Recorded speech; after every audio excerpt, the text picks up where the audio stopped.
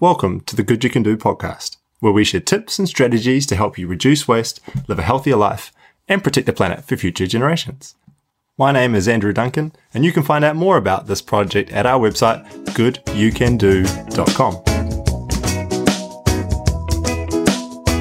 Just a little note before we jump in. The audio for this episode was recorded at my favourite Wellington cafe, Sweet Release on Manor Street. Shout out to them. But I just wanted to give you a heads up because you can hear a bit of music, a bit of shuffling in the background. So apologise in advance, but you can still hear everything Leo says, and he's got so much knowledge to share. And also, it is a wide-ranging, deep, insightful conversation. So it's kind of one where you just want to sit back, relax, go for a walk, and take it all in. For more info on Leo's business, go and check out their website, whywaste, whywaste.co.nz. Thank you, everybody, for tuning in. Today, I have the privilege of being joined by Leo Murray from Why Waste. Kia ora. Leo, thank you so much for taking a bit of time out, man. Right on. Come and join us. So, Leo is from a socio-ecological enterprise called Why Waste. He is the founder of that incredible enterprise, and we're going to get into what Why Waste is and what you guys do. Leo is a real, in my mind, an environmental champion, a climate champion, and someone whose work I admire so much. I encourage everybody listening in, if you do one thing today, please take 18 minutes and invest it by watching Leo's TED Talk. That just gives you a real understanding of what drives him, it's an inspiring story that I believe everybody should take the time to hear. And I'll put a link to that in the show notes and on my website too. But it's titled "Living with Less is Living with More." We might talk a little bit about that idea today as well. Leo, I thought a nice place to start though might be to ask you to tell us about a typical day in your life. What does that look like? Yeah, it's an interesting question. I'm sure you get some good answers, but I think mine is going to be like potentially a dodge, but not, because I seem to be allergic to routine, and the last time I really ever lived like a day, like a week the same, was maybe when I was in school. So yeah, everything is, I suppose, that's kind of like a very privileged statement, but it's also led to me, creating a new project and developing a regenerative income so that I can sort of, live differently. I spent most of my 20s working as a DJ, and then that kind of needed a bit of meaning and a bit of purpose to it. So I moved into this sort of sustainability space. And so what do you think was the catalyst for moving from being a DJ and you mentioned traveling around the world in your TED Talk to moving into this sort of sustainability space? Was there a particular catalyst or a conversation with someone or an experience that you had that? Yeah. I graduated from university in the middle of the global financial crisis, and so I became a DJ naturally. But I sort of had this degree and this student loan that had taught me all about the world's problems and none of the world's solutions. Like, it just was a funny thing about formal education. It just didn't seem to really. It was more symptomatic. And your degree was on international politics, and media studies and New Zealand politics as well. And so I had a fairly big picture awareness about what was going on, but nothing really empowering. No way for us to do more good. Yeah. And so thankfully I had had my work in the evenings partying, and then I had the days free to sort of journey school and teach myself, and I had some great mentors. But permaculture seemed to be the pathway to arrive at a whole bunch of solutions and a more of a systems level understanding about how we can have a more harmonious relationship with the planet. Do you remember where you first got exposed to permaculture as an idea? Yeah, I was living in Wellington, and I'd just Oh, yeah. This guy had asked me to help him build a bar, and it was below Chow, and it was in this like little room, and it was this tiny, tiny bar. It was very small, and we didn't. I was calling it the ghetto box, but we poured the first beer out of the tap together, and it was a very satisfying moment because we built this bar. And then he said, "When do you start work?" And I was like, "Oh, well, yeah, I'm a DJ. I'm not a bartender. Like, I don't really know what I'm doing." And he's like, No, this is definitely your bar." And I'm like, "No way." And turned out it was my bar. So I hosted people in this bar, and whenever I'd have a gig, I'd just close the bar and just go to the gig and come back. Anyway, the bouncer that was hired to stand at the entrance to this bar, he was really, really big. Well, he was in a bit of a fair place, but he'd done a lot of research into peak oil. And around that time, he kept like nattering to me about peak oil, and I was like, this is quite scary. And I started to research peak oil, and permaculture seemed to be the most least sort of conspiracy paranoia community looking at this issue. Mainstream science wasn't fully there yet. A lot of the people talking about it were like this bouncer who kind of just had a bit too much time on their hands, a bit too much fear. And so they were like, but the permaculture community were like, well, this is a thing. It's actually potentially a positive thing. And here's our response to it, which is, of course, earth care, people care, fair share. And so I was really stoked on a way to respond that wasn't victimhood. And living in that place of fear, trying to find a place more based on positivity. That's right. And caring. For anyone listening, could you maybe describe peak oil or what that meant to you and meant to this guy? So that in case people haven't heard that term before. Yep. So a peak, a rising up of consumption of oil, and then a peak point up, and then a plateau, and then a drop off the other side as oil reserves are running out. And there's evidence to suggest that we've already peaked, and now we're running on kind of like the backlog, and the oil industry is also getting sort of more and more desperate and turning to like far more destructive means to extract this oil, which are more energy intensive. That's right. I recently recorded an interview with Mike Joy, right. Which was incredible. We spent the conversation talking about this idea that we've been living this crazy fossil fueled party, gorging on this cheap energy for a long time now. But the party's about to stop, and what are we going to do? What's our plan? What's our way through it? Another analogy he uses that we're living on a life raft, but we're acting like we're still living on the cruise ship. Consuming energy at such a high rate. Yeah. Tell us about permaculture, because a lot of people might have heard that word but don't actually know what that looks like, or what that is, or what that means. What comes under that banner of permaculture? It certainly is a banner, or an umbrella. And permaculture is a toolbox, and within that toolbox there are ethics and principles that guide the use of techniques and processes that we can adopt in order to improve our relationship with nature, or make our culture more permanent. And I suppose I'd stress on the ethics and principles part, because that's what guides you to know whether a technique should or a choice or a decision can fit within that framework. And that's where the principles are so much more valuable sometimes than the actual specifics. That's right. And so it kind of, one of the principles is that we in permaculture, we design from patterns to details, and it's kind of like a tool. You can pull a tool out of your toolbox, but unless the ethics and principles support you in using that tool, then there's our opportunity to sort of gauge whether or not an impact that we might have might be degenerative or regenerative, or in many cases that we aim for just that tiny little almost pointless slither in the middle of sustainability.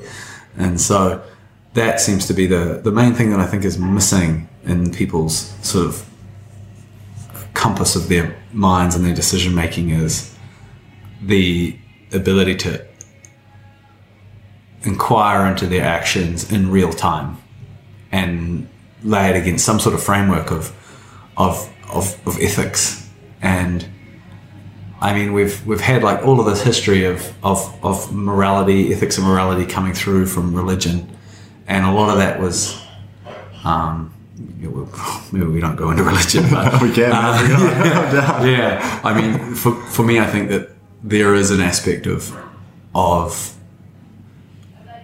the freedom that we have in the Western world in this contemporary age being so unrestricted that our behavior is completely at odds with the reality of the context within we live. So there's another framework that sort of really comes to mind is this idea that our society lives within the economy, and nature is just this away place that we visit on holidays. Yes. And that a growth medium. Whereas nature is the broader context, and we are one species, and we do have the ability to form communities. And then we came up with this abstract idea of the economy. And so the economy is actually this tiny thing. It's the bullseye that everyone seems to be focused on, but contextually, it's just such a much more broader story of life. And so that being able to orientate people's awareness in their day-to-day behavior towards that reality is, I mean, that's a challenge. And I think it's a huge challenge. Whoever wrote the 10 Commandments, someone brought them down from a hill. I think there were some stones. It's a pretty rad story, but that were obviously addressing the issues of their time then. Yes. Don't like cover your neighbor's wife, and I don't know, like, sweet. But you don't need religion to tell you what's being a dick or not. What's like they're kind of. Maybe then you did. Yeah. I guess I've written a bit about this on my blog, which I can share with people as well. But there's also this, I guess, paradigm shift in some religions where it puts humanity sort of on a pedestal, and everything is being put here to sort of serve us, rather than what you see when you read about cultures before that, and many that have carried on to today, is the more that we live in harmony with nature, and we should be respectful of it. And you have cultures that worship animals and the sun and the great blue sky and all these things, and see themselves as part of that and respectful towards all these elements, which I see so much of a more harmonious existence in that, I guess. Yeah, they don't seem to be too afraid to like rewrite the good book. Like, it's almost like we need a third testament which addresses all the lost opportunities of religion, and be like, right, we're going to cut all that anthropocentrism out and place the universe yes, with a little bit more mana. yeah. And maybe we need a slightly different set of principles for the here and now. If you were rewriting that now, what would that look like? Might be a slightly different story. Yeah, some slightly different focus areas. Yeah, absolutely. Can't wait for that. But this story, like being able to tell this story, and well, you said it so nicely in your TED talk. Sort of defining a new story for humanity. I think was not paraphrasing there, but it's something that is a real challenge for me. So I've left my sort of corporate life a couple of years ago to jump head into this kind of climate space. I feel like it's the work. It's what I need to be. I need to put my shoulder to the wagon, so to speak. But one of the challenges you fall into is you learn about all this stuff, and it resonates with you, and you get so passionate about it, and then you jump to the solutions with people. You jump to the details, and you try and encourage people to recycle their food waste, and to get into composting, and to try and reduce their meat consumption, and to try and reduce their plastic waste. But it's potentially a downfall of mine to jump too quickly to that. It's the being able to share the story of the principles that matter, that the details are somewhat easy once the story has resonated with you, and once you've made the connections, then you can find the solutions, and those things have slowly come into our life over the last few years, like permaculture and, growing as much of our own food as we can, and just trying to be really conscious consumers, and trying to live this kind of minimalist, less is more life. So it's something I'm really interested in, is finding how you tell that story, how you bring people on that journey, and how you, guide them on those principles, or at least share those principles so that they can see them, and then see if it's something that resonates with them. Yeah. One thing that you said there was interesting, in the sense, like how if we can get the patterns, or in this case, the culture, or to extrapolate on that, the shared cultural narratives that unite us or divide us, if we can get them in place, then all of those details just sort of fall like dominoes, which is absolutely true. But that is such a challenge. How to just take someone who is in this infinite growth paradigm, industrial growth society, to just kind of I don't know, just give them a good slap and be like, okay, next. I've actually just spent the weekend doing exactly that, and we can speak to that. Please, soon. I think before we go there, I just want to carry the momentum of that train of thought and invert it, and I also believe that it's potentially easier to introduce people to the small and slow solutions and the bite-sized chunks, which is exactly what you're doing with the podcast, empowering people to do day-to-day things that aren't too radical, so that they can kind of get a flavor for it, kind of get an appetite and go, this feels good. Because I think we all know, we can all deep down sense what's right for nature, which is inherently ourselves. And so I think a lot of it's just to do with helping unlearn the numbness that our culture has conditioned us into. Nice way to put it.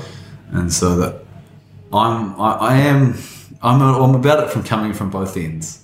And which we could definitely talk to, because I see that with Y-Waste and what you're doing there. And what would you see as some of those bite-sized chunks that those bite-sized bits of good that people can cling on to start with? I think the first, or engage with. I suppose I try and cast back to maybe our parents' generation. People got right into saving the whales. Yes. Saving the trees, even though the trees are the ones saving us.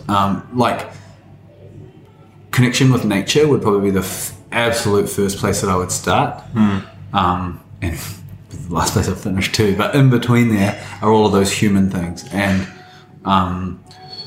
waste is really trendy right now, isn't it? When I started Y-Waste maybe 7-8 years ago, I felt like I was shouting into an empty room. Now it's really actually quite hip to minimize waste. So grateful for that. I see a lot of momentum with ethical fashion is starting to come in. Transport is a really big one. A lot of people are cycling. The whole electric vehicle thing is really taking off. Obviously there's some systemic issues with that, but the on-roads, the on-ramps are fairly numerous, and I think that everyone, each an individual passion or sort of interest that someone has what's the sustainable version of this, or what's the eco version of this, and that sort of leads me to that other framework that we discussed around the shades of green, and people often come into that light green quartile of that matrix where they're using a bamboo toothbrush, or they're changing their light bulbs to LED, maybe getting some insulation in their home, or maybe looking at solar panels if if that's something that's accessible to them. That would be in the kind of bright green. Cool. So let's go back a step. So what we're talking about is this shades of green matrix, which is light green, bright green, deep green and dark green. Yes. And that, you think of this as kind of like steps along the process of different levels at which you can engage, which I think is a really beautiful way to describe it. You can start at the light green space, and that's awesome. And please take on those steps. Take what steps that you can, and then as you move along, you can start to get into this really cool world of options and solutions that are out there. Yeah. And maybe we just follow that along to pick up where we're parked just before. Yes. In the bright green space is often a lot of the kind of like more like sexy or like hyped up aspects of sustainability, like electric vehicles. Yes. Or maybe your sort of panels, lower waste shopping, the sort of bulk bin buying shopping stores, which have become really popular lately. Yeah. And it's the bright green sector that like can often fall prey to like jiggy marketing and like cognitive dissonance, and companies can often take advantage of that area. Although like a lot of that is around kind of, it's still based in consumption. Yes. A lot of it is around like, what can I spend my money on? Yes, and just making slightly different choices with your wallet. Yeah, that's so true. And so if we were to call that conscious consumption, then the next one would be more around. No, you'd skip that one and you go straight to dark green, which is more like conscious, like generation. Like no one seems to talk about how we make our money. Like it's kind of like, spend your money on this, like on these bamboo toothbrushes and this electric car and this Green Star home. Yeah. But how did you make your money? Like what did the actual impact of your 40-hour week go into? That is your impact. That's what you gift to the world. And in between that is the deep green. And the deep green is more like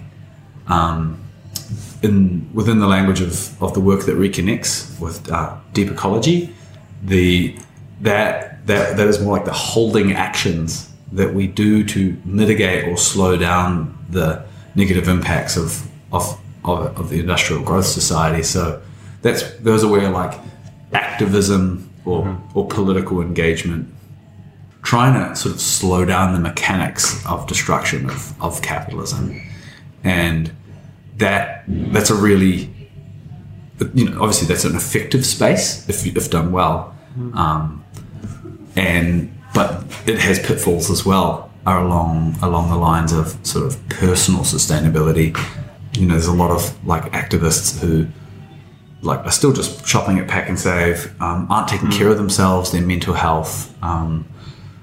Like I don't want to speak on behalf of groups of humans, but sometimes there's a bit of dissonance there where they'll be putting all life and limb on the line for the environment, but they might be like still perpetuating like patriarchal norms, or haven't done the sort of decolonization work. And there's a holistic sense of change, like climate change is akin to climate justice, and there's a point where we really have to place racial and gender issues alongside ecological issues and consider the whole movement, the whole shift as being holistic. And that's something that the common narrative isn't quite bringing up.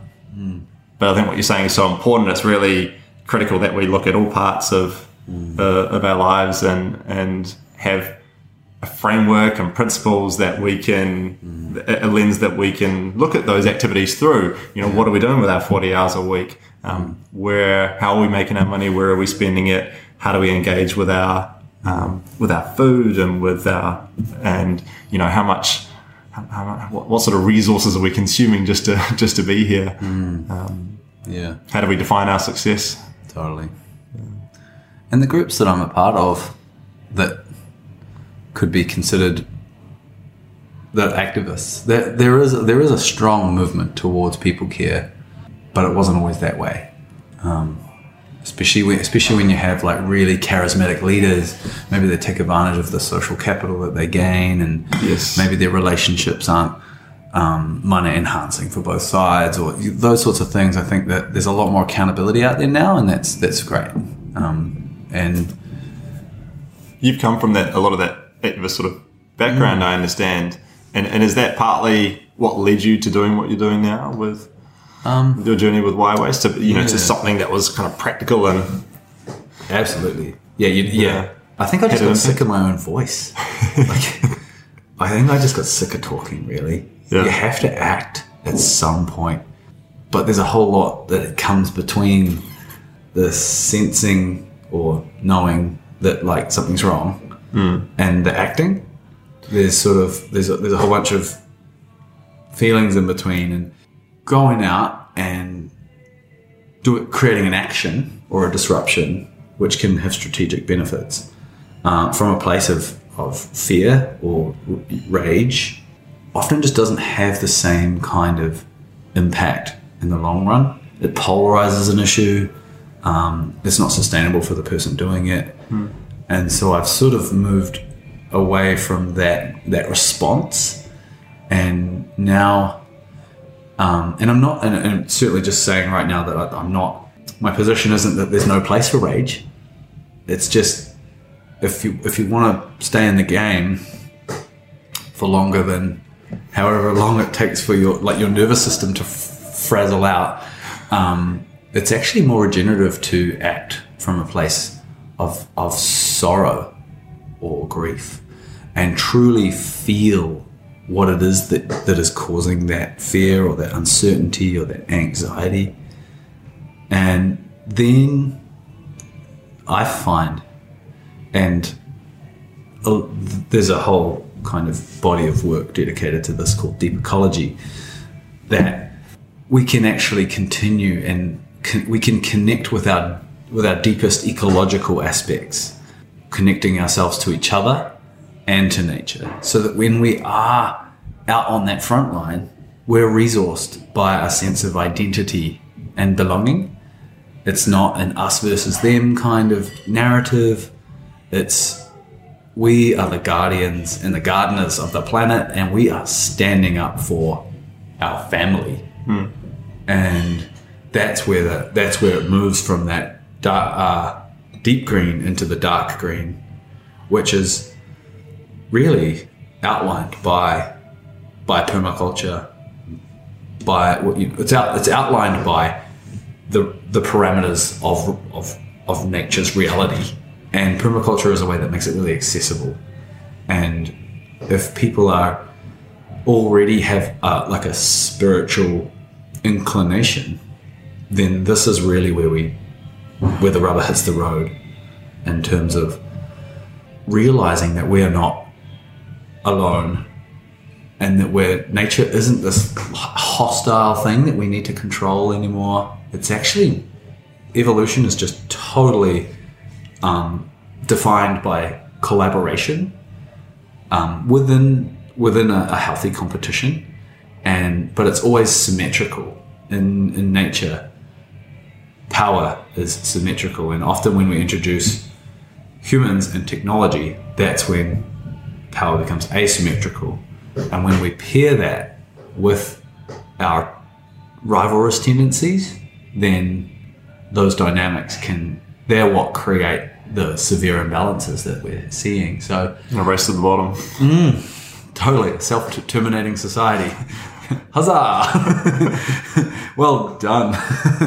So it's really at this point that when we develop that sort of systemic awareness, that it's fairly common for people to start to turn to the indigenous cultures of the world a little bit with their tail between their legs, and I'm in this place right now where I'm discovering Mātauranga Māori, I'm engaging with kaupapa Māori, and I'm just blown away by what they were able to learn over the sort of 1,000-ish, more years that they were here on this land, because they came in pretty hot and they had a significant degenerative impact on the ecology.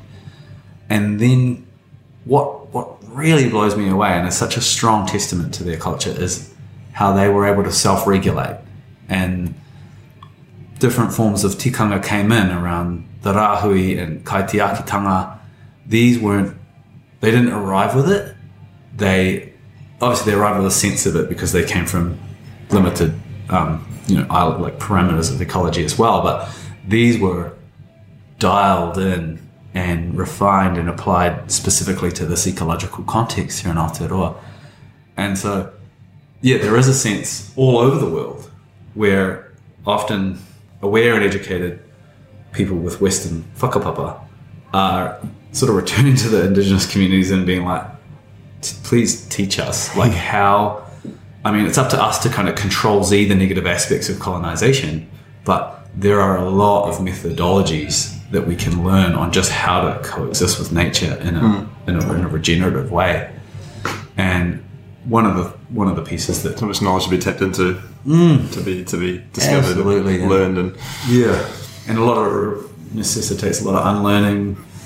And for me, this conversation needs to be sort of presence that it's not actually there's no obligation for them to share their culture with us, right? And yet they're so in the case of Māori, in most cases, so generous, so extremely generous with their culture. So that's kind of been something I've been putting a lot of my attention into, actually, is just how can we sort of decolonize our minds, honor the agreements that our ancestors made with the people of this land, and then together create the society that we need to live in harmony with this land. And I mean, we're all tangata whenua to somewhere, just not here for all of us. And so, trying to figure out what my ancestors' relationship was like to the land where I'm from, Scandinavia, sort of Celtic regions. And turns out that they were animists also. Everything was assigned a beingness, and God wasn't like this conceptual away place thing. It was here and it was everywhere, and it kind of gave a framework for people to participate in this broader story of life, which is an epic story. Wow, life is so dope. Why would we ignore that and turn the TV on? Yes. And watch reality TV? Like, it's just the whole thing is just an inverted sick joke sometimes. So I was reconnecting with that story, and writing a new story, but that's actually an old story as well. I'm reconnecting with that. Time. Yeah, beautifully said, man. So cool. Yarns. That's good. So, where should we go to next? We've kind of started in the details, and then we've moved up into the patterns around this cultural shift. And I think once people get on board with that, they can sort of move back down and into the doing, into the beingness of it. Yes. And that's kind of where the rubber hits the road, and I'm seeing where they're going to look for ways to live that. Yeah, that's right. And I've just I've been living sort of in Mount Maunganui, but I'm living on a peninsula, which is all Māori land, and so I really feel like I've come from the country, and I've just arrived in Wellington, in the city, and I get a feeling that people here, and maybe just people who are more urban and don't, I've got a huge garden, and I don't have problems hunting my own meat and fish and growing kai, and I go to the supermarket all the time, don't get me wrong, and I fill up my car with gas, but when you're in a city and you don't have the sort of supply lines of ethical consumption, there's a lot more kind of boxes that people are willing to put themselves in order to align their actions with their ethics. And so a lot of my friends are vegan, and I'm not a vegan, but now that I'm here and I don't know where that came from when it's in front of me, I'm considering it. Yes. I'm like, oh well, okay, I can't give this like a systemic analysis and be like, oh, well, this steak is from down the road and therefore it's more ethical than those almonds which came from California and the drought issues, and then, you know, these cashews that came from India, like big wage slavery issues, and like, you know, there's a whole bunch of kind of inconsistencies around being vegan. But if you don't have the availability of that contextual awareness, then I actually do see the absolute benefit of drawing a line in the sand and being so like, no, I'm not going to put this in my body. And that, if you think of like a child, that's their like first form of rebellion. Yes. That's so true. You know, like, no, I'm not eating that. You know, make a mess, and you know, and I really think that there's a lot of power in that. So I would encourage people to definitely reconsider what they're eating. Well, hold on, I think we'll just jump back because we were on this trajectory through the framework of the shades of green, and we mentioned deep ecology. Yes. But I didn't pick up the other piece that I dropped down earlier around how just this weekend gone, we took 40 people into the forest, and the kaupapa was around deep ecology, and it was sort of supported by plant medicine, and there were several different medicines that we brought in, but the main one is ayahuasca, which is these two plants. It's the chacruna leaves and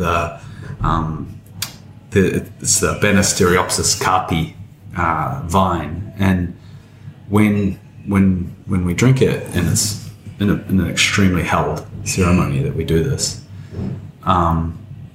there's an incredible sort of inpouring of nature's consciousness. And that is the deepest ecological slap in the face that we mentioned. It can be that aha moment. It's a real big one for people. And then the way that we help integrate that is we then take them out into the forest and we do these deep ecology sessions, exercises and rituals, reconnecting people with themselves, each other, and nature. That's such beautiful work. And so it's sort of, when we were discussing like how do we enact change, and you were like, oh, we just need to change people's stories first.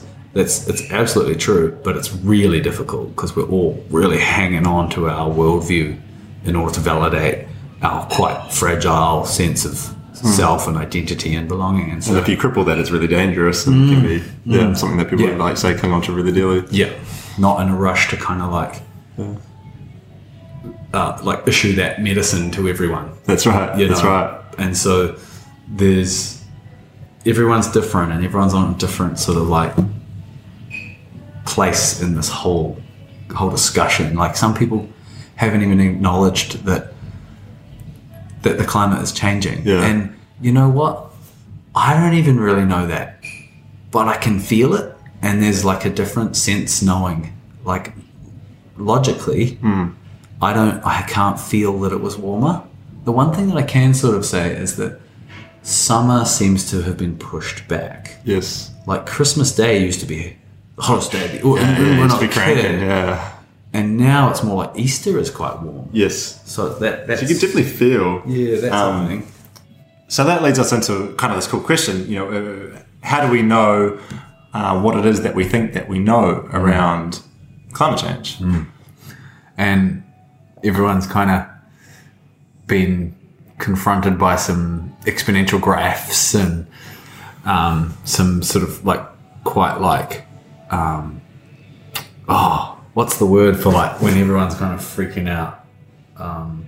Damn, that was hysteria. Yes. Yeah, hysteria around 1.5 degrees. What is that? Or even? Like 350 parts per million. None of this. I mean, I switch off at that. And I've got a fairly scientific background. I can't even imagine what someone who's like a bit more esoteric in their worldview could even like. And so it's really about net zero emissions and millions of tons of carbon dioxide equivalent. And like, I have, you know, so many of my friends, their eyes just, they're incredibly smart people, but their eyes just glaze over as soon as you start talking about big time. numbers or references that they can't, that are invisible, that they can't see or comprehend or. I mean, most people would like to hold that they are like evidence-based and they respect the data. But we're emotional creatures, and we just want everything to be encapsulated in story. And so and I'm not at all like projecting this onto other people. This is me fully. This is totally me. Like, I'm a fairly intellectual person, but again, I can glaze over. And it's an emotional topic when you start hearing about the Gulf Stream slowing down, or the permafrost melting and methane coming into the atmosphere. It's like, oh!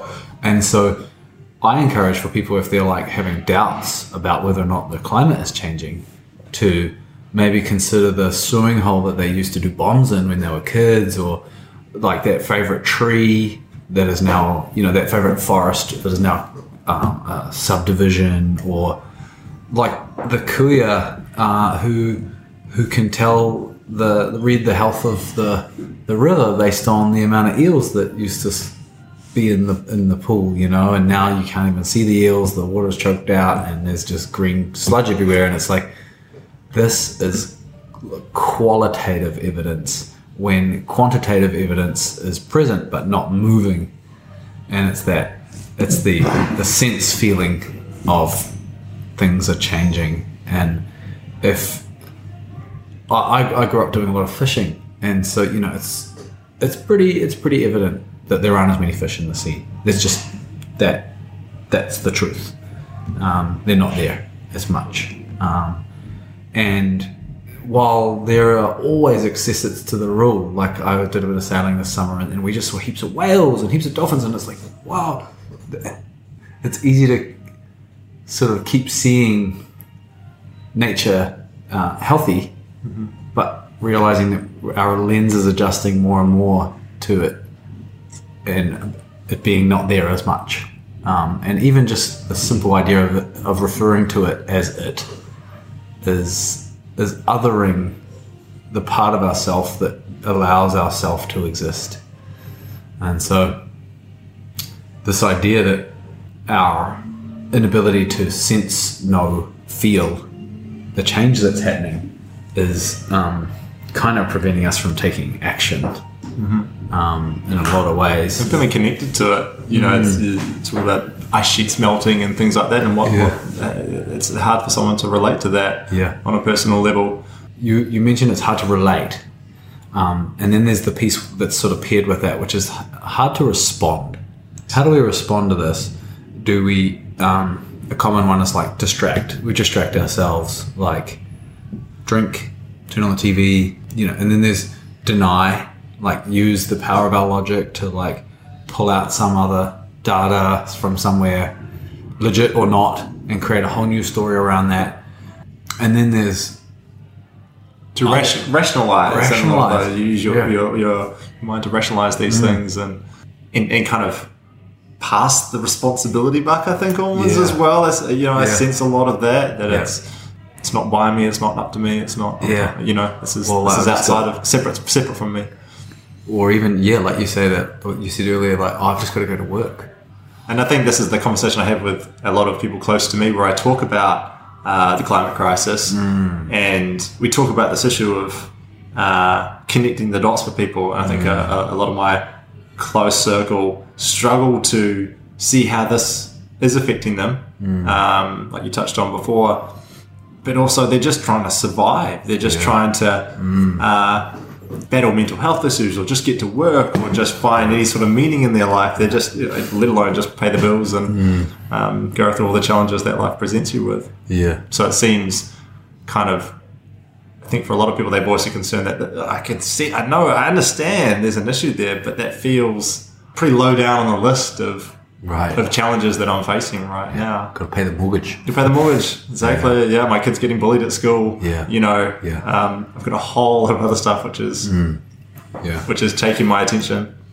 So there's sort of like this kind of these gates, or this kind of cascade of reactions that we can have, and there's the distraction, and then the denial, and then once we accept that it's a thing, then we're still like fairly fragile emotional nervous system, and then anxiety can creep in, and then next minute overwhelm or complete sort of depths of hopelessness. And that is, it's really full on, and I sort of see it. I've been working with the School Strike for Climate kids a fair bit, and bringing the experiences that I've had from the Extinction Rebellion and seeing adults go through the big blowout, beyond overwhelm to hopelessness is it's much more pronounced in teenagers because they're already going through all of this. They haven't got their resilience yet. And the interesting thing is, hope isn't actually the salve. It's not the medicine to hopelessness. It's more a sense of surrender and acceptance that life is going to be different, and that the common narrative is around mitigation. But really, we're kind of beyond that point, and it's around adaptation. And we can adapt, and we can make a more beautiful world than we currently have through the process of adaptation. There's absolutely no way that we can continue the lives that we have currently with the parameters and trajectories that we have, unless our solution, just plant a few more trees. It's not, that's right. Unless our solutions are on the same exponential curves as our problems, which they're really not anywhere near. We can't fix climate change with the blockchain. And that's the only thing that's exponential at this point, right? Like, there's a bunch of other things, but waste also seems to be something that people can understand.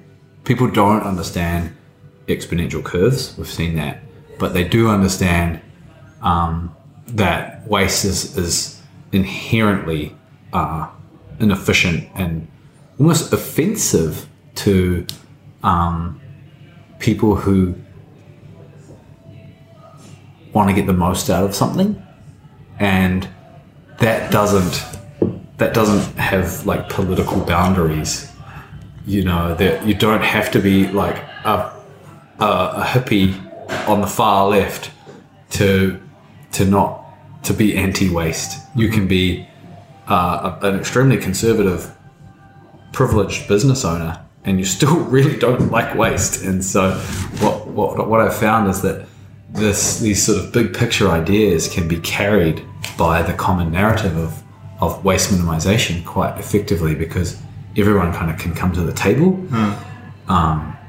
Polarizing a topic is the most effective way of stalling any progress on that topic. Yes. And if we're creating teams, it's pretty hard to argue against less waste as being totally a good thing. Something easy for everyone to buy into. Yeah. It's sort of a really straightforward action point that even if you are in the sort of like depths of despair, you can still take the compost out to the backyard. Even if you're really like struggling to get out of bed, you still have the choice of whether or not to do that, buy that thing, or put it in the wrong place. And so I'm always quite aware that like the work that we do is often about doing less bad, so mitigation. Yes. And so that's why. So an example of mitigation might be switching to an electric vehicle, perhaps, or just to give people some color around that. And or an example of mitigation might be like carbon offsets. Would you agree with that? Yeah. And whereas another example of adaptation might be changing the way that you do the thing. Yeah, changing the way that you live on this planet, changing the way that you travel, or more so maybe growing your own food, engaging with your soil in your backyard, and even things like changing what you spend your 40 hours a week on, more holistic sort of life changes rather than just making something slightly greener along the way, or looking to balance things out somehow. Yeah. And you were saying that you quit your job and was sort of, you were almost in a mitigation space, and then you were like, you called it, and you've spent the last some time consciously adapting, and how's that gone for you? Like, how's it feel? It's given me a real sense of purpose, and there's still moments of exasperation and despair and frustration there, but there's also this incredible sense of far more meaning and purpose, and discovered new things about myself that I didn't know was there. You know, like previous to 2 years ago, maybe 3 years ago, you know, I would have someone come and mow my lawns and an arborist come in once a year and, you know, cut back all the trees. Whereas now, like, I take care of everything ourselves, and I've got 3 compost bins and a worm farm, and we've got multiple little veggie plots and beautiful fruit trees and beautiful native trees, and, you know, sort of feel like I'm connected to and a guardian of this, you know, not in the modern sense of particularly large, and it's like a 500 square meter section, but I feel super connected to the space. And when I walk around the corner on my block and I can hear the birds singing in the trees around my home, it just gives me this warmth. So I've become this kind of green thumb, you know, avid gardener who finds my meditative relaxing place by stirring my compost bins. And I just would never have guessed that before I started actively engaging with these activities. So there's far more value I've found to be found in those adaptation kind of behaviors, rather than just, I still have the kind of materialistic part of me that's like, I want to get a Tesla. And even though I feel those feelings now, that's certainly attractive to want to do that. I think there's more value to my well-being to be spreading compost around the garden with my 3-year-old son. Obviously, you know, I'm far more value than that. So, yeah, I think adaptation is where it's at. You know, these activities are where it's at. You know, getting your hands dirty. Yeah, I wish that people listening right now could see your face. Like, you're so lit and animated by the satisfaction that's so much more tangible than the instant gratification of how we fill those gaps in our lives of the words that you've said, like purpose and meaning, and this role that you almost have now of the kaitiaki. You know, you're actively stewarding this place in the world that you love, so, and raising the next generation there, and those are pretty big, pretty meaningful kind of. I mean, I just can't quite see how you'd put it on a billboard, like next to like a cigarette company or a Coca-Cola. Like, it's just that is actually what we're trying to. Those are the options. Yeah, that's what we're trying to like reveal to people. It's really hard to put that to words. You know, I mentioned to you before we started recording that I have a worm farm, but before engaging with that, you know, I was kind of ambivalent to it, and then my parents-in-law, my in-laws brought me one as a present, and once you start using it, suddenly there's this beautiful circular economy going on in my own backyard, where any leftover scraps from vegetables that we cook with don't go in the rubbish, they go into this worm farm, which turns into this beautiful worm casting fertilizer and this beautiful worm tea, which I then use to grow more vegetables in our own backyard, 2 meters away from our kitchen, that I don't have to buy from anywhere. And then this circle keeps going around, and there's something special that comes from that. It feels right, you know, it feels natural, and I would love for more people to experience that. Yeah, beautiful. It sort of reminds me of my experiences just recently. I've just been had a month on a Polynesian voyaging canoe sailing around New Zealand as a part of a kaupapa that aims at sort of reviving the art of celestial navigation, and everything in Te Ao Māori, the world of Māori, everything has a meaning.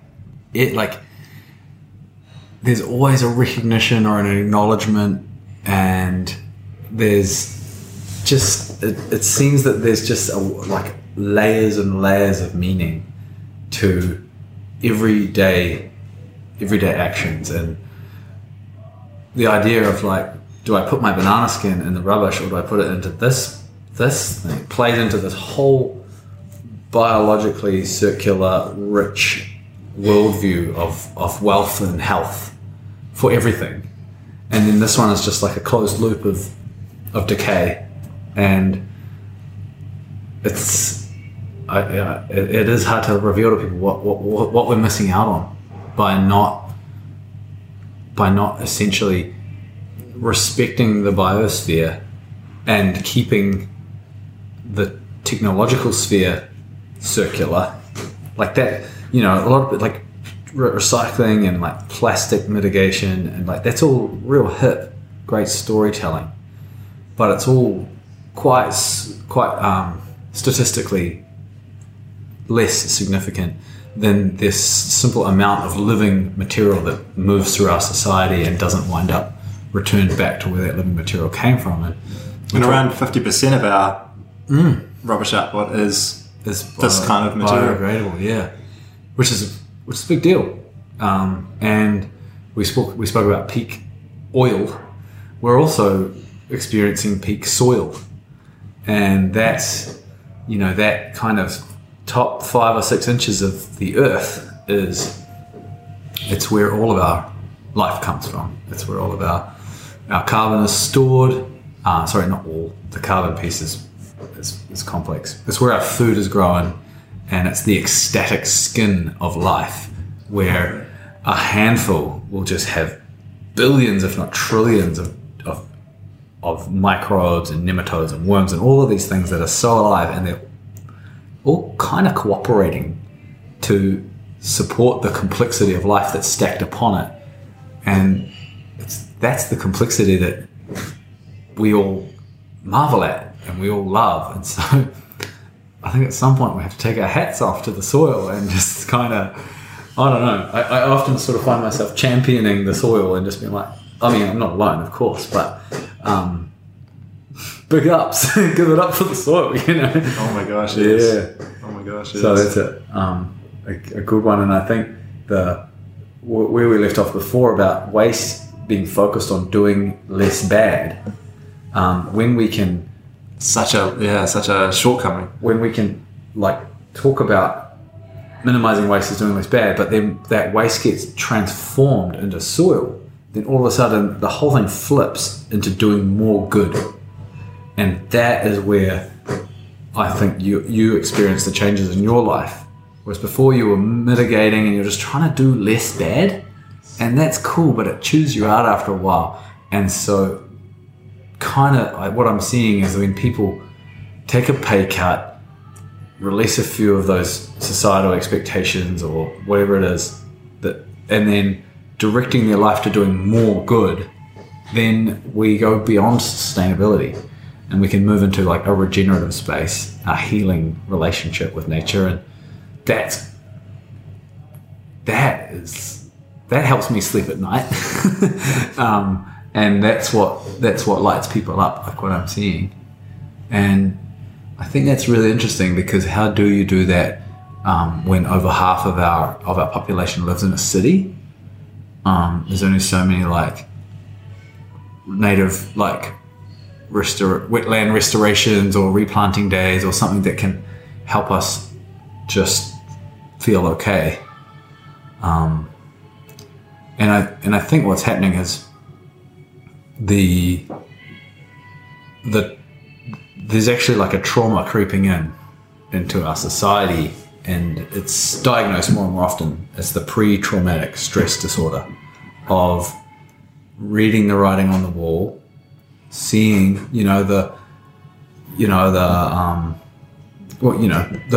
these reports that come through, and these teenagers are reading it too, and they're like, why are you telling me to go to school to learn science when you're all ignoring the science that says that we've only got 12 years of this society left? And there's a lot of kickback coming through psychologically. And whenever one of my friends sort of reveals that they are feeling anxious or depressed, to me, like,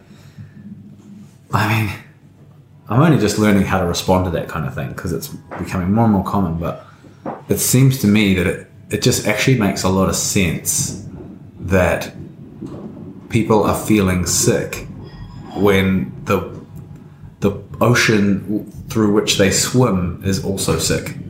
That seems to make plenty of sense to me. And if we're projecting that onto like everyday aspects of our lives, I can totally see how that would overwhelm someone. So yeah,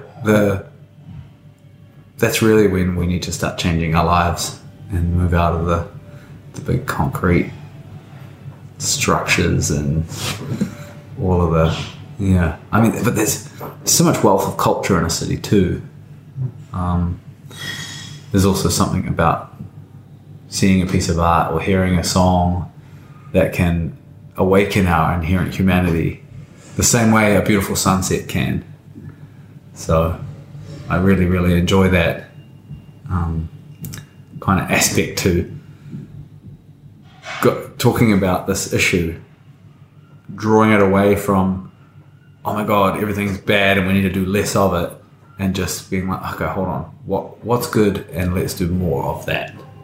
Just as you telling that, talking through that, I lost a close friend earlier this year, and leading up to him passing away, he'd expressed to all of us and all of his family multiple times about how frustrated he felt about how the world, how people, why can't everybody just be nicer to each other? Why can't everybody just love each other? Why is there so much pain and suffering? And that was really, really challenging for him to come to terms with. And so I've seen firsthand, that PTSD, that despair, and how bad that can get. And so I can absolutely to resonate with that. And it's really important that people are able to find ways that they can, when they're dumped with all this information, particularly like the kind of the science, the people in what I see, like I consume a lot of the science type information on these, and a lot of people in that space are angry and heavily concerned. But when you read this stuff as a non-scientist, it's like, well, what can I can't engage with you on your level. I can see that you're concerned. I can see that this is bad. I can see that also there's not much happening. How can I make a difference? And so important to be able to move from that, this is more bad, or can I do a little bit less bad, to focusing on the good and doing more good, because that's where you can heal a little bit. Maybe it comes back to that surrender to it you referenced earlier on, and then being able to focus on the good and moving forward and engaging with that. Particularly things that you can do on a regular basis, like focusing on the beautiful soil that you have on your backyard, or if you're in an apartment, maybe finding people that you can connect with that care about these things, or getting out into nature anytime that you can. And I'm kind of aware that the less bad, more good sort of passing over of that threshold could easily be misinterpreted as like some kind of ecological bypassing, and yet there's that. I suppose there is a danger of that, but it's also like a really effective framework between that degenerative action and regenerative action. And when you're in the more good place, because there's feedback loops from nature coming in and feeding you, like the way that in the soil, the actinomycetes is like a spore that when it comes into contact with our skin, a fungal spore, it releases serotonin in our brains. And these are just like, science is kind of catching up to what an old wives' tale would have been saying for generations, like go outside and just get your hands dirty, and like stuff like that is, it's sort of another example of that might just be that our story of the world is becoming more and more interwoven the more we know about it. And so we'll get to the point where we'll say, oh, actually, like in terms of all of the particles in our body, we've just come from the earth, and the earth is our ancestor physically. And then, someone the kaumātua might show up from the marae and just be like, great, welcome, like, glad you're here now. This is Papa Tuanuku and this is Ranginui and these are Let me introduce you. Yeah, and so it's sort of like the story of separation that's played out over the last however many thousands of years has really come to a crisis point where we are so far removed from ourselves as nature, and we are so separate from the context. And it's that recontextualization that I think is it's what I'm trying to achieve with the deep ecology work. It's what is happening through various different kaupapa that are really effective. I love seeing what some of the schools are doing with the way that they're introducing te ao Māori and te reo Māori into schools. Really, it just seems so much more straightforward to bake our relationship with nature into our culture than try to rationalize it and prove it through evidence.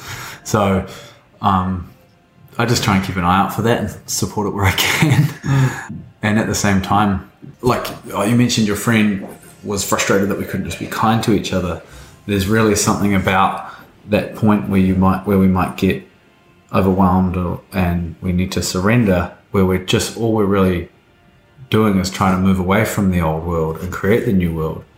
And if if it's this is the words of Professor Jim Bendel, who wrote a paper on deep adaptation. If it's possible that we will go extinct in this generation, and it's probable that we'll have experienced a significant, potentially catastrophic disruption, and it's inevitable that life as we currently live it cannot go on, which is already proven true by COVID, then it's not kind of what we do, but how we do it. That seems to be the sort of logical inquiry after it. Once we figure out that we're facing the impossible, it's okay. Well, who am I as I face the impossible, and how do I carry myself? And am I a dick? And am I kind?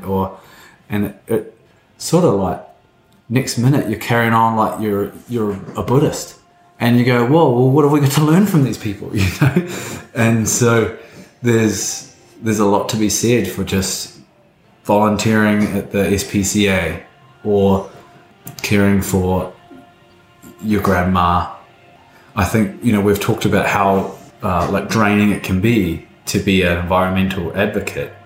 And so if we're flipping the narrative into this regenerative, do more good space, there's really a lot to be said for just living every moment as kindly and respectfully and aware of our privileges and our microaggressions and the way that sort of the intersection between colonization and patriarchy plays out every single day.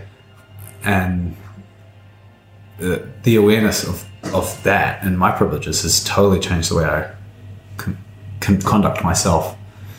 And that to me seems to kind of represent a degree of the change that needs to be made ecologically, yet it plays out in the social space.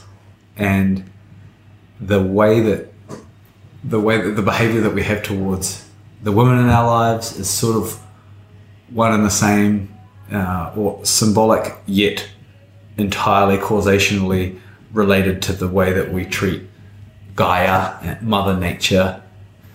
I think it was Eckhart Tolle who said that if you feel like you're enlightened, spend a weekend with your family.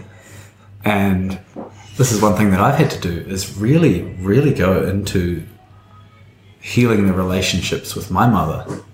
Because how can I carry on like this earth defender if I'm not, tending that garden at home too? So yeah, I suppose what I'm trying to say is that there's a real social aspect to our ecological mahi that we need to do. And I mean, an image kind of comes to me of some kind of maverick activist with ripped jeans who's I don't know, strapped himself to the train tracks of the coal mine, whatever, but like comes home and maybe is mean to people or something, like, or like that martyrdom.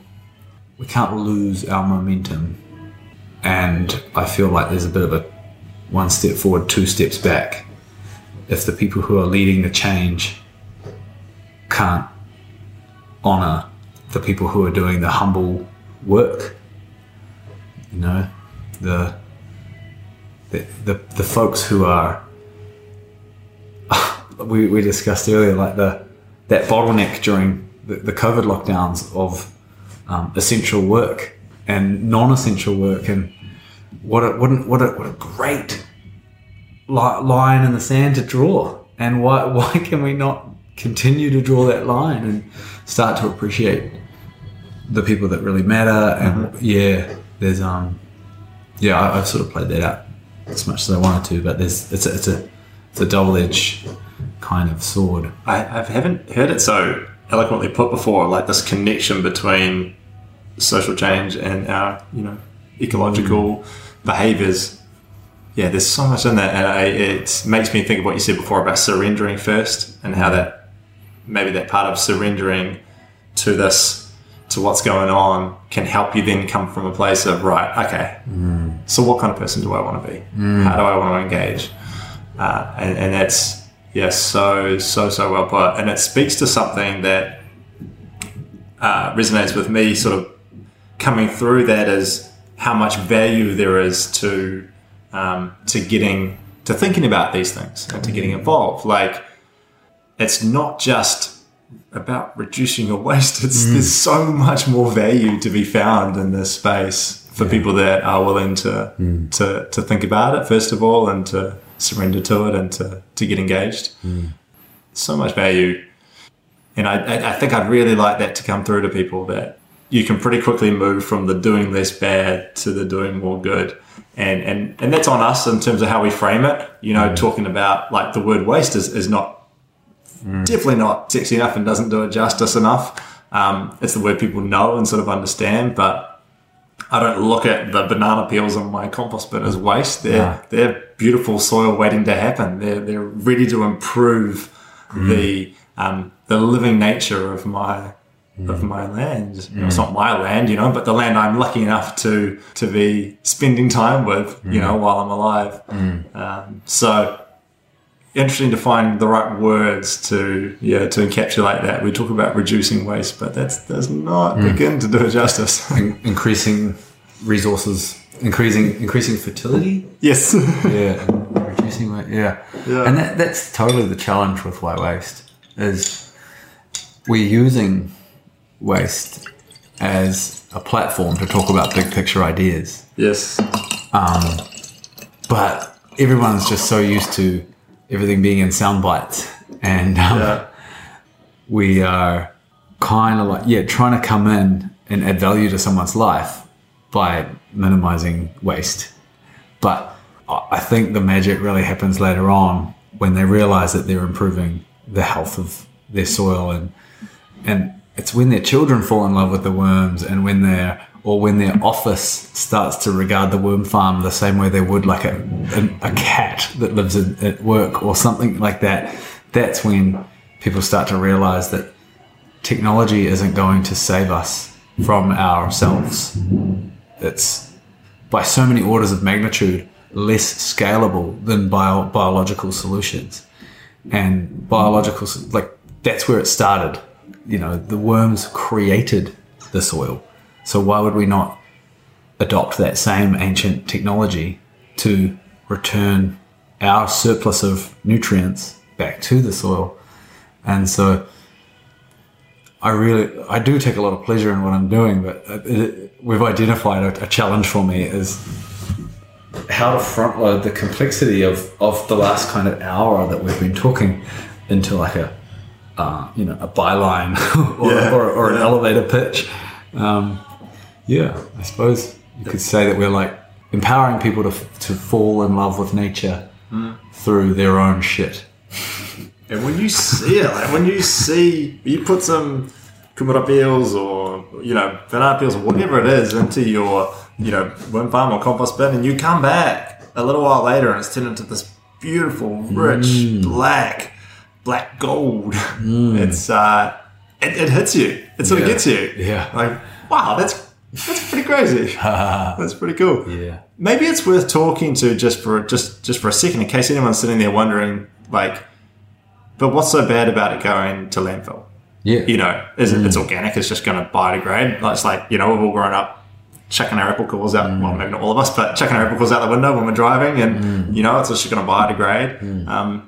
What's the issue with it going to a landfill? Yeah. So when we throw an apple core out the window, it breaks down in an aerobic environment, unless it's like a possum or a stoat or something eats it first. But once it's in a landfill and compressed along with all of these other kind of Frankenstein materials of various descriptions, there's an intentional lack of oxygen because they pack everything in tight, and it's unable to break down. It's unable to compost, and so it rots, and it produces a leachate, like a liquid. For the solids kind of turn into a liquid, and they'll sort of drain into our water tables and affect the land quite significantly, and then the rest of it transforms into a gas, and it turns into methane, which is 30 times worse than carbon dioxide as a greenhouse gas. And where carbon dioxide is kind of like the benchmark, or like the yardstick for how we measure the effects on the climate, the greenhouse effects. But methane is kind of like the big dark horse, unpredictable one, because it is so much more acute with its impact, but it's also kind of like there's heaps of it out there being generated by geographical interactions with biology, and so methane is kind of considered to be one of these significant feedback loops, of which there are a number, where if the temperature goes up enough and the sort of ice caps and the tundra and like a lot of these places melt, then a lot of methane will be released, and the whole thing will sort of start to compound and speed up, which evidence is suggesting that it is. And so that's a pretty wild kind of one to get your head around. It sort of spun me out for like a solid couple of weeks. Like that happens every now and again. The Amazon will burn, and Australia will burn, and the next minute we can't even see the sun, and you sort of just go, whoa, we are transgressing the planetary boundaries. It's the same as I was saying before. Like, if this was your mum, if this was our mother or our wife or our daughter or our sister, this would be closely akin to a physical transgression of their boundaries too.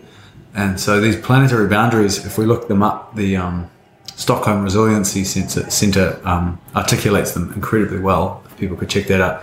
There's like the infograph just shows like a circle, and then our impact, the data is creeping out from the centre. Yes, I've seen this. And the circle is kind of like the acceptable kind of parameters of what the planet can handle, and then everything beyond that is crossing its boundaries.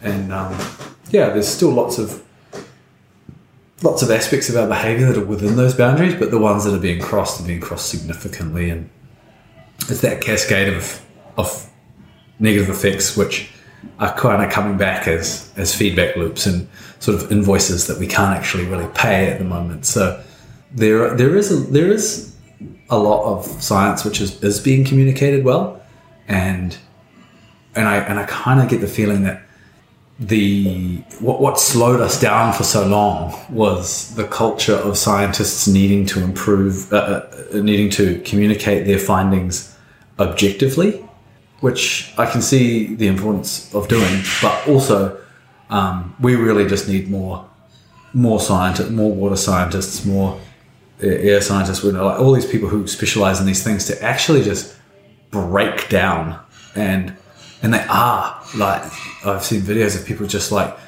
reading their findings and then like their lips just trembling and like choking up, and it's that emotion that's missing from the conversation that is sort of stopping, I think, a lot of people from taking it seriously. And then conversely, there's like so much emotion with like really quite trivial things, and so there's a little bit of COVID's a great example, something that's can be related to like a lot closer to home.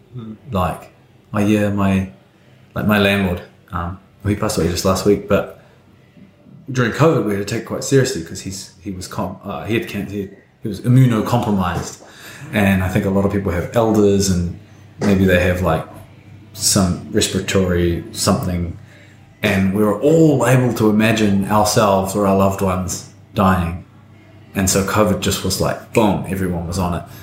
Whereas the changing of the climate is sort of like one or two steps removed in its reality. And there's definitely been points where when I've kind of prayed for it to speed up.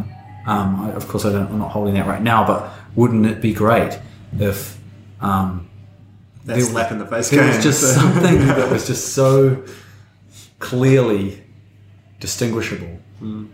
And if anyone who knew sort of anything about something was in the room, they'd be like, there is, how about this and that and that and that. And I think there just seems to be a strong collective amnesia paired with a cognitive dissonance that's preventing us from really, truly recognizing this as a society. And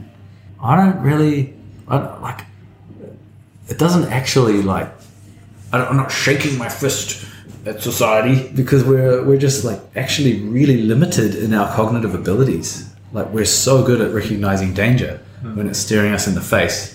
It's scary. It has fangs and it roars and it's scary, and we fight or we freeze or we. A recent response I learned about was fight or flight, and then freeze, and then, which is also not spoken about, and then there was another one which was appease. Our ingrained psychological responses are not geared for such complex threats which don't have immediate response needed. So we're kind of like trying to convince people of this idea to respond to something that we are like, our nervous system and our psychology is just totally unprepared for. Which sort of led me to the content of the TED Talk, which is actually about trying to live this, I suppose a way to describe it might be like energy descent reality, or a permaculture lifestyle. That the simple life is actually good for us. Yeah. And trying to communicate that I'm not making any huge sacrifices.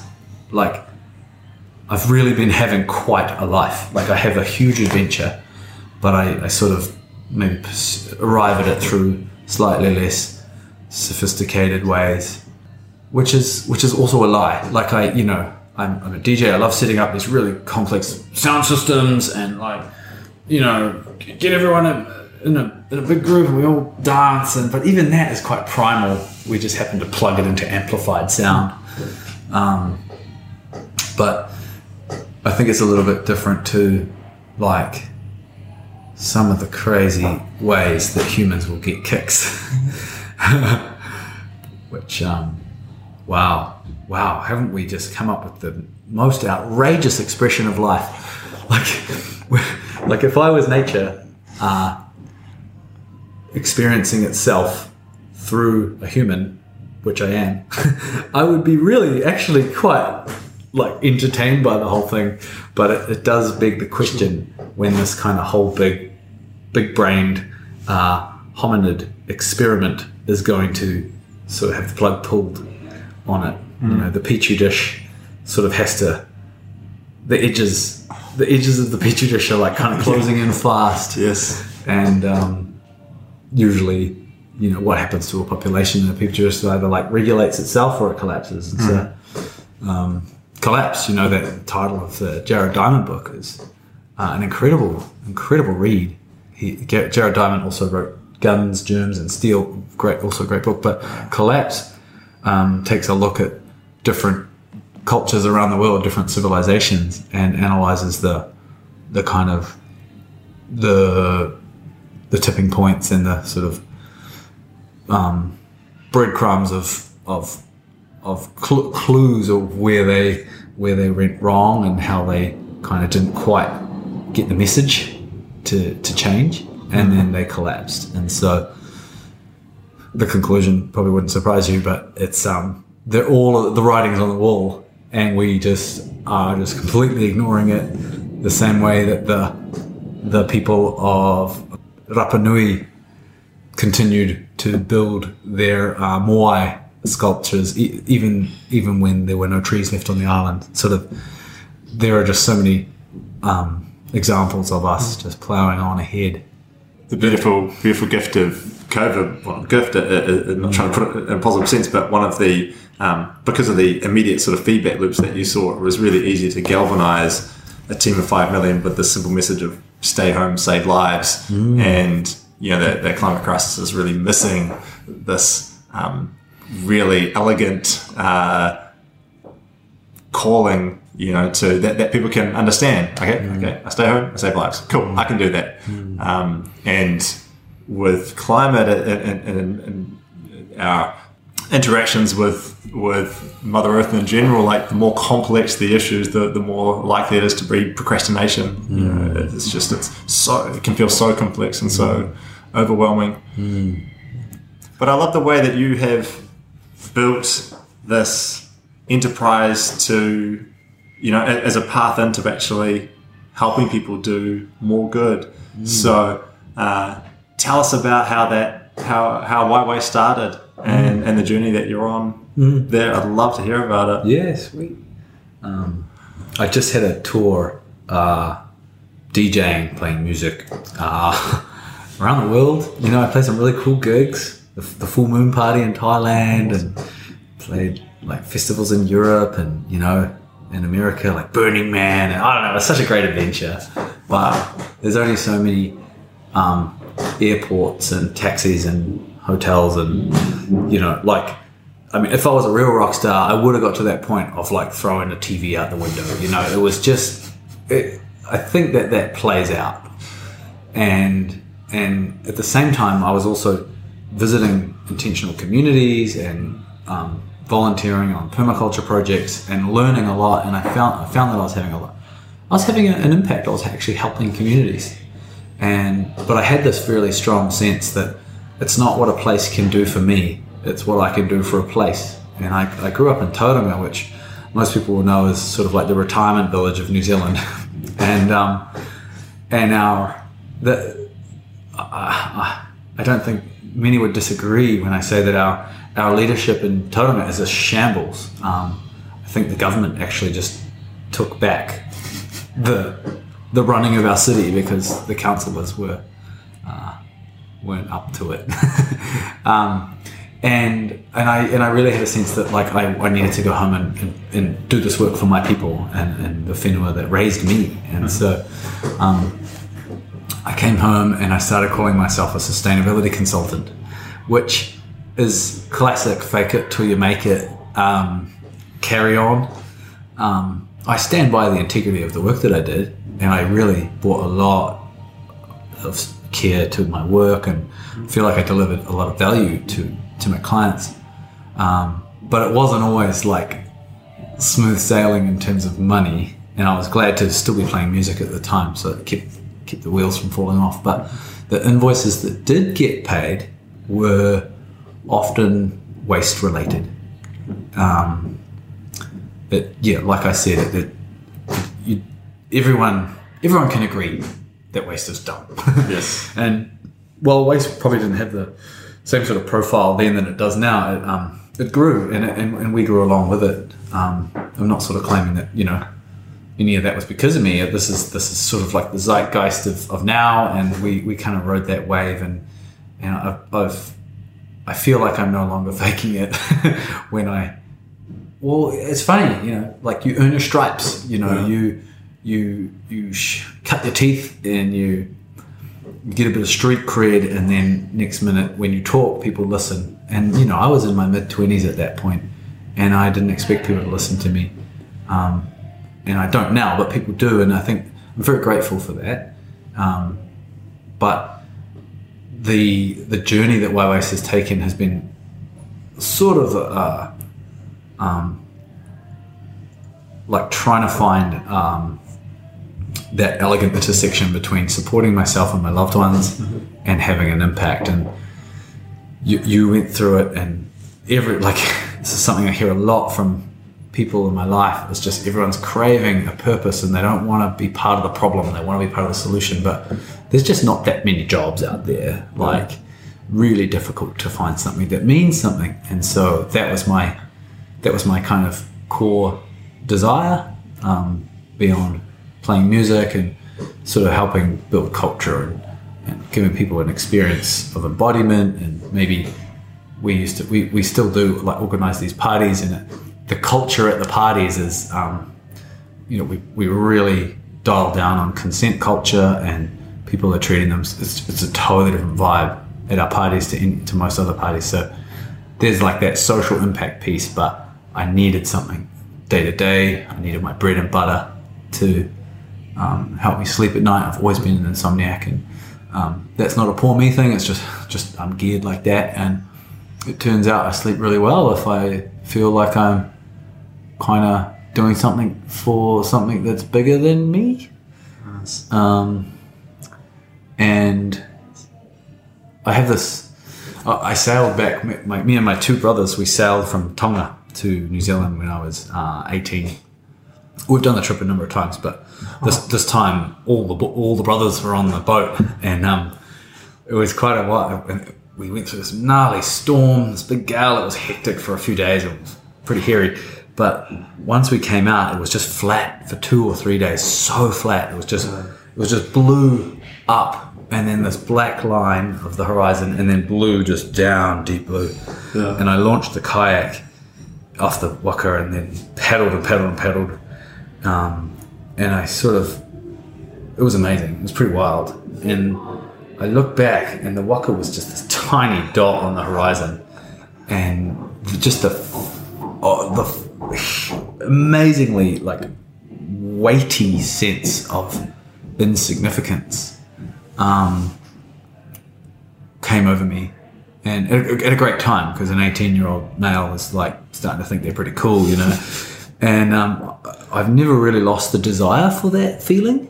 I think maybe people who know me might sort of disagree and say that maybe I like to think I'm important, but I think deep down, I get so much comfort in knowing that there is something bigger than me. And I think maybe that's why a lot of people get into to believing in a sense of God. It's really important that we don't place ourselves at the center of the universe, because then we have the whole universe on our shoulders and all of that responsibility. And so I just kind of would way rather pick up a paddle and get on the waka of life and sing the songs and be part of the team, and so that was what really fueled the development of Y-Waste. Mm-hmm. We started this is a pretty long, getting the long story out now, isn't it? It's good, I like it. And so I sort of identified that there was all this waste that was going to landfill that was biodegradable, and I was like, in my recommendations to my clients, I'd be like, just someone needs to separate this compost and pick it up, compost it, and they'd read it and they'd be like, well, where, right? You've said that this thing should happen, now what? And it was like, I've said that someone should do the thing, and I don't know.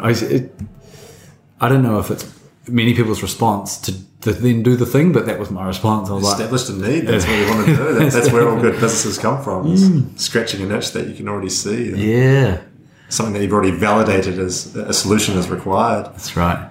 And so I bought a van, and I bought heaps of wheelie bins, and I just started going around to businesses and being like, hey, have you got compost? And they're like, oh yeah. And it was a pretty hard sell because, dollars and cents, and it wasn't quite there wasn't as much sort of social kickback for making ethical business choices then. But did you have a place where you could go and compost all this? yes. Cool. So that was very fortunate. Yeah. That was also, the reliance on that facility was also what upended the service in the end. Okay. And so that service got to the point where I was unable to continue with it. Mm-hmm. But I was also getting into vermicomposting, and some people were I think it was a conversation between myself and a chef, right. And the chef was a vegan and was appalled at the way that their kitchen was managing their waste, and they were taking the waste back to their home and putting it in their compost, but their compost was just overflowing. Yeah, commercial levels of waste. Yeah, and the chef was asking me if I could help, and I was sort of saying, worms can process this waste a lot faster than the microbes, and maybe you should get a worm farm. And they were just like, yeah. And then we sort of it just transpired that I was bringing worm farms around to there. Yeah. And I think I charged him $20 a month. Yes. And tried it out, and he kept wanting more and more worm farms.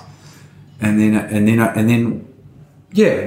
it's a really nice guy. I should actually contact him. And I'm definitely gonna contact him and express some gratitude for that sort of period of concept development and prototyping. First customers are so valuable. That first follower, totally. First follower at a gig, the first person to get up and dance, they're the key. Totally. Okay. And I think I've only adjusted the pay situation by $5, and so it's pretty much how it started. And so now we offer work instead of driving around burning fossil fuels, picking up waste and taking it to an away place. It's very important psychologically. We do still burn fossil fuels, but once a month instead of once a week. And we've just bought an electric tricycle so we can service urban environments with our porridge in the morning and some battery power. But it's sort of when I plug it into all of these sort of frameworks that can help us deduct whether or not something is regenerative. There are so many. It really checks out this new solution. It's it's helping unpack our views on waste, and like you were saying before, waste is actually a valuable thing if it's in the right place. Mm-hmm. No such thing as waste, just stuff in the wrong place. I think Charlie McGee says that from the Formidable Vegetable Sound System. That's a song, actually. No such thing as waste. Really good song. Cool. So there's already that piece in people's minds. The waste isn't going into the landfill and not being converted into methane, which we've talked about. And then it's also producing a solid fertilizer that's we could talk for ages about how incredible worm castings are. So they're like the glue that holds soil together. And they're also like a slow release fertilizer because the worms cover their shit in this mucus as it comes out of their ass, and it means that the rain won't wash it away straight away, and it sort of sits in the soil and slowly releases all that fertilizer. And then there's a liquid fertilizer which people love because it's great for indoor plants, and at some point it got some kind of reputation as being quite magic, which it is, but not chemically like most people think. It's more biologically alive. Mm-hmm. worm tea, and so a lot of worm tea, if you buy it off the shelf or at the market in a bottle, it's been locked off from oxygen and is therefore died, and it isn't actually much good to your plants at all. And then there's kind of the sort of social aspects of this which make it even more regenerative, which is reconnecting people with nature, gathering sort of bridging intergenerational conversations around behavior change and waste. And then there's also the kind of bridge between what the change that people make in their private lives and their public lives. And so a lot of people who have worm farms at home are now contacting us, asking us to put worm farms into their office. And we've found that our organizational uptake of our service is significantly more than our residential uptake now. It's really, really applicable to a lot of the harder to find eddies of, well, not eddies, but like very efficient straight lines into the ground of waste in society. And councils are regarding it as a really effective solution for commercial waste. Councils are able to control or affect what happens to residential waste quite easily. They'll put out a consultation and they'll make some decisions, hire some very expensive consultants and blah, blah, blah, and then they may or may not roll out a particular service or not or whatever. But they have no control over the private sector. Like, they can't really affect the decisions of landlords and business owners. So we're able to meet those landlords and business owners where they want to be, which is the intersection between affordability and professionalism and storytelling.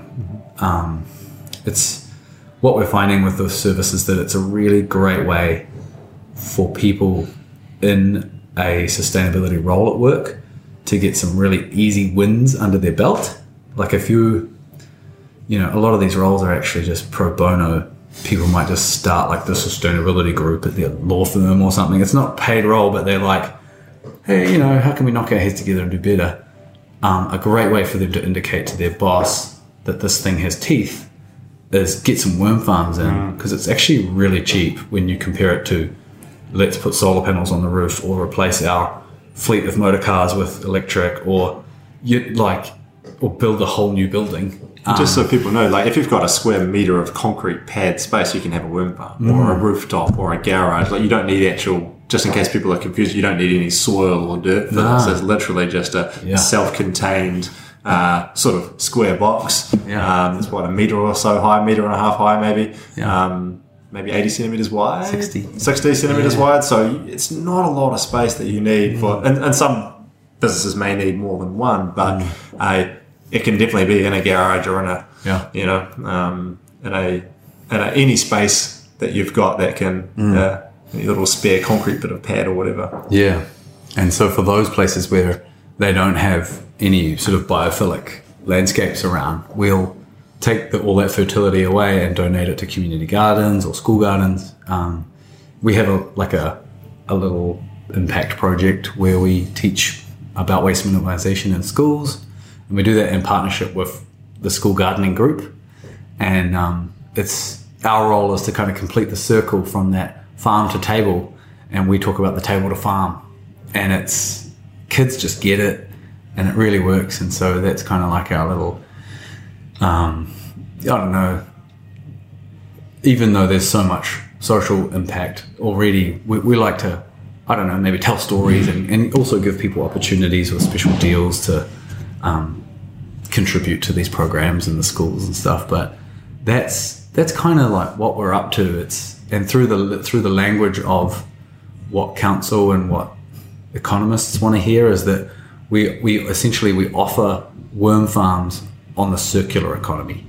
So instead of our linear take, make, waste economy, we're looping our outputs up with our inputs. And so instead of everybody has their own worm farm and maybe they have a bad experience and the worms die and it gets stinky, and then the whole thing kind of winds up sitting in the backyard until the trailer goes to the dump. We bring in a really, really well-designed, well-built, high-quality worm farm, and then we take care of it. We are the stewards of that product. And a core tenet of the circular economy is access over ownership. And what people have is access to the worm's ability to transform their waste into soil, instead of ownership over the plastic and steel vessel that the worms live in. And through that, I mean, that access over ownership kind of principle is being expressed much more commonly now. It's really common in Silicon Valley, like all of these products have turned into services. And then a kickoff from that is that if you're going to be the steward of a product, you don't want it to be a crap product. And so quality over quantity is sort of the trade-off that people will always go for quality if they're going to have a fleet of something. And so, yeah, I've got about 350 worm farms sort of spread throughout the country now. Wow. And we're in a position to turn that into sort of 3,500 over the next year. So we've got our operations sussed. We've got Josh in Dunedin. I'm about to set up Rosaria in Christchurch. I've just moved to Wellington, and I've just trained up David in the Bay of Plenty. And then we have another Josh in Auckland, and we probably need another person for Auckland soon. And then we have Tara in Wanaka and Susie in Mount Maunganui. And so it's, whoa, it's a pretty big waka now. And but everyone seems to be pedaling in time, and we have a good culture. Like I've really put a lot of effort into creating a non-hierarchical organization. I really have no interest in kind of being at the top of like some pyramid scheme or whatever. Like the well-being of our people is more important to me than like my ability to buy stuff. And the well-being of the land, you know, ka ora te whenua, ka ora te tangata is what drives me. You know, I think there's a lot of focus in our kind of contemporary spirituality circles of like healing ourselves before we can heal something else, but maybe those people have yet to experience the raw, effective healing power of healing the land. The land will heal you. So I think through that kind of philosophy, I wound up doing a lot of like retreats and adult education and change maker sort of incubators and things like that. So there's a strong sort of teaching and learning arm of Y-Waste, and I just love it. I live for it. It's good. I love to humble myself to nature and be more in service to life. And a living future just sounds great.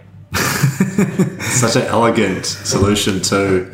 And I implore anyone listening to this to check out the Y-Waste website, check out your story, check out the TED Talk, and encourage, start a little sustainability group in your office, present this as a solution to the powers that be, get a worm bin installed in your office, get one installed at home as well, because this is an action step that you can take. It's not that hard to implement. Leo's doing his bit to roll it out around the country. Let's help him get these, let's help him get a worm bin in as many offices and backyards as possible. On that note, I just want to say, on behalf of everyone listening, it's been an absolute pleasure chatting to you and just listening to your riff and on all these subjects that are so dear to your heart and dear to mine as well. So thank you so much, mate. Sure, Andy. Appreciate it. Ciao, everybody.